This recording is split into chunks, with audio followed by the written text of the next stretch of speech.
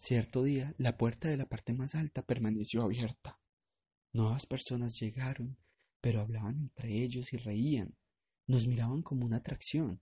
Algunos tomaban fotos, y no faltó el que señaló que éramos afortunados por ser salvados del horrible mundo real. Así lo vimos bajar por primera vez.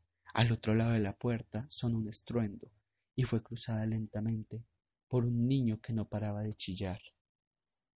Parece que decía algo que solo los transformados entendían. Entonces se acercaban a toda prisa y regurgitaban en su boca las partes que habían arrancado esa mañana, y aun mientras lo alimentaban, este pequeño niño seguía hablando.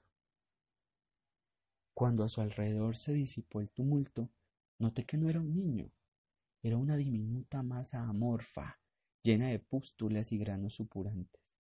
A medida que pasaba cerca a nosotros, debíamos succionar los líquidos grisáceos que expulsaba. El sabor era asqueroso, más allá de la imaginación, y sentíamos cómo consumía nuestras entrañas mientras perdíamos la conciencia.